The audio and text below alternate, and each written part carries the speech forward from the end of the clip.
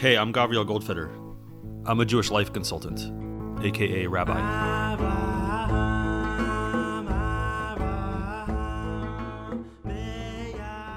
I must admit that amongst all of the characters in Tanakh, I find myself constantly drawn back to the stories of David HaMelech, of King David. There's just something about this man who is a musician and poet and dancer. He prays, he loves, he fights, he takes risks, he lives by his values, he believes, he takes risks. You could see how King David would be something of a hero to many people. You could even see how he would be the perfect character in a Hollywood story. And like every major character in Tanakh, his tragic flaw is blatantly obvious and available to the reader to consider, to reflect upon. So we shouldn't be surprised when the Tanakh, specifically the book of Shmuel, shows us the exact moment when David goes too far and falls precipitously. The truth is, it's not even that surprising that his fall involves a woman. But it is surprising that his fall that takes place through an affair that he has with a more or less married woman, the reason why that happens, what's upstream of that and causes that to happen, is actually somewhat surprising. So let's back up for a moment. David's first mountain, the top of the first mountain, is becoming the king of Israel. This has been a long time coming.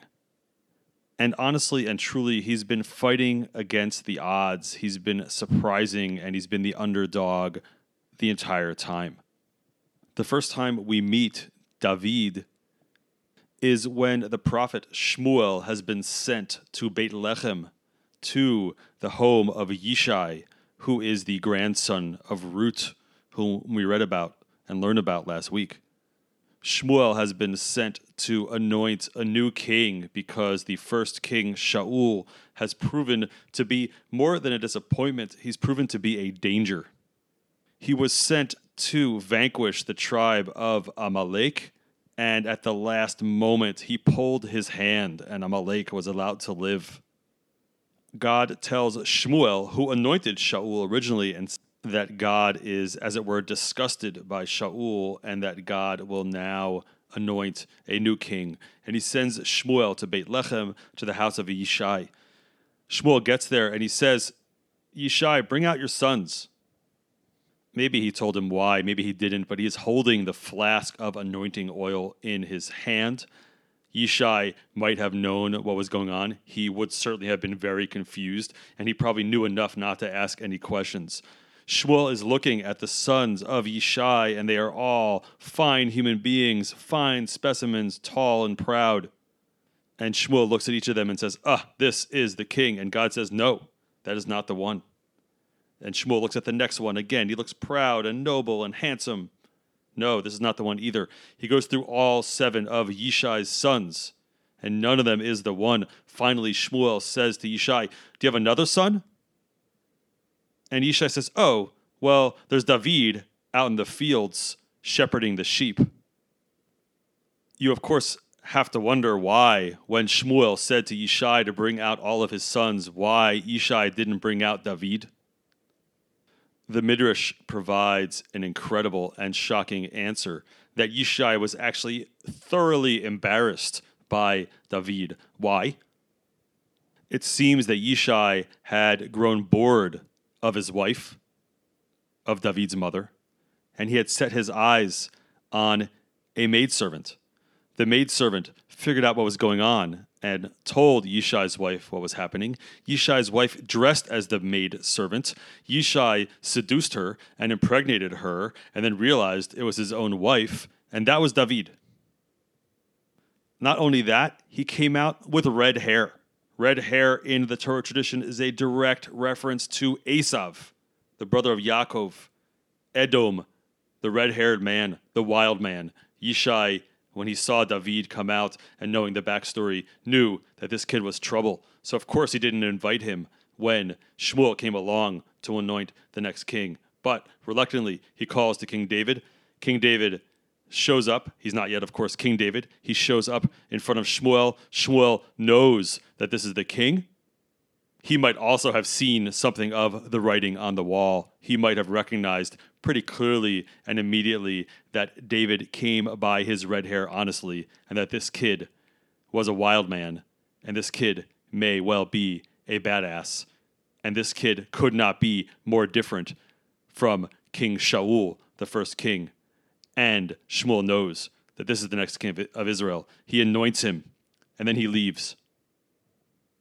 Right around that time, because Shaul, though he continues to be the king externally, he is no longer the king internally. He starts to experience a deep inner unrest. He becomes unwell. He starts having fits of rage and depression. And his advisors say to him, wouldn't it be good if we could find a musician who could play music for you, who could calm you when you're having those moments? He says, yes, that's a good idea. Does anyone know anyone who would play music? And one guy says, yeah, there's this guy David, son of Yishai. He plays the harp really well. I think he'd be good for you. Shaul says, okay, bring him. And they bring David before Shaul. Shaul loves David. David plays music for him. It works. Shaul is calmed.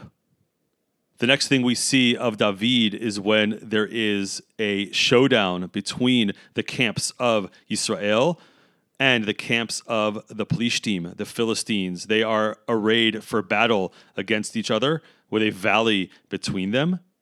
And the champion soldier of the Plishtim, whose name is Goliath, known by his English name Goliath, he comes out. He's apparently at least 9 feet tall. He comes out and he says, let's just do a thing here. We'll do like a one-on-one battle. And if I win, then your people will be slaves to my people. And if your guy wins, then our people will be slaves to your people.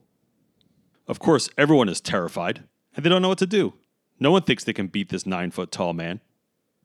Meanwhile, David comes along to deliver some food, perhaps, to his brothers who are serving in Shaul's army. And he sees that there's something going on. And he says, who's that guy? And everyone tells him, oh, that's Goliath, and this is the deal that he just made. And David is not scared. Even though everyone else is trembling, David is not scared, and he says, what happens to the person who kills this guy and removes this embarrassment from upon the Jewish people? Because look at this Plishti He'arel Hazeh, this uncircumcised Plishti, who's embarrassing the troops of the living God. And they tell him, well, the person who defeats this guy, if such a thing is possible, that person gets to marry the king's daughter. King David is interested. Is he interested because he wants to rescue the Jewish people from this person? Is he interested because he wants to marry the king's daughter? Both. So he makes his way to the king, to Shaul, and he says, don't be afraid, guys. Don't worry, I'll fight him. David is probably like 5'2". And Shaul says, you can't fight him. You're young. You're small. You're inexperienced. You haven't even fought in an army yet. But David says, well, you know, I was protecting my father's sheep and a lion came along and I killed the lion, and also a bear came along and I killed the bear.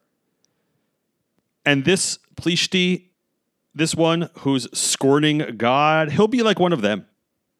And he says, Hashem, who saved me from the lion and from the bear, he will save me from this Plishti. And Shaul says, okay, and may God be with you. And we know what happens next. Just one of many, many episodes. King David, noble, passionate, intense, fearless, badass. And it just keeps going from there. Adventure after adventure, fighting, winning, escaping, praying, being blessed, being guided, knowing, loving, protecting his people, protecting his family, protecting the Jewish people when he can, while also narrowly escaping the attempts made by King Shaul to try to stop him, because King Shaul is jealous, but King David keeps going and he keeps doing the right thing and he keeps managing and people keep loving him and he goes higher and higher and people love him more and more until eventually it becomes clear that he is in fact the king of the Jewish people. He is the one, and he brings them together. And he finally takes up residence in Yerushalayim, having gone from being the runt shepherd boy who no one wanted, the embarrassing child of the noble man, this redhead who's scaring everyone, who's uncouth, he's wild, he's not careful, but somehow it works, and he wins, and he brings it all together, and now he's made it. He's the king of the Jewish people. He's in Yerushalayim. He is at the top of the first mountain.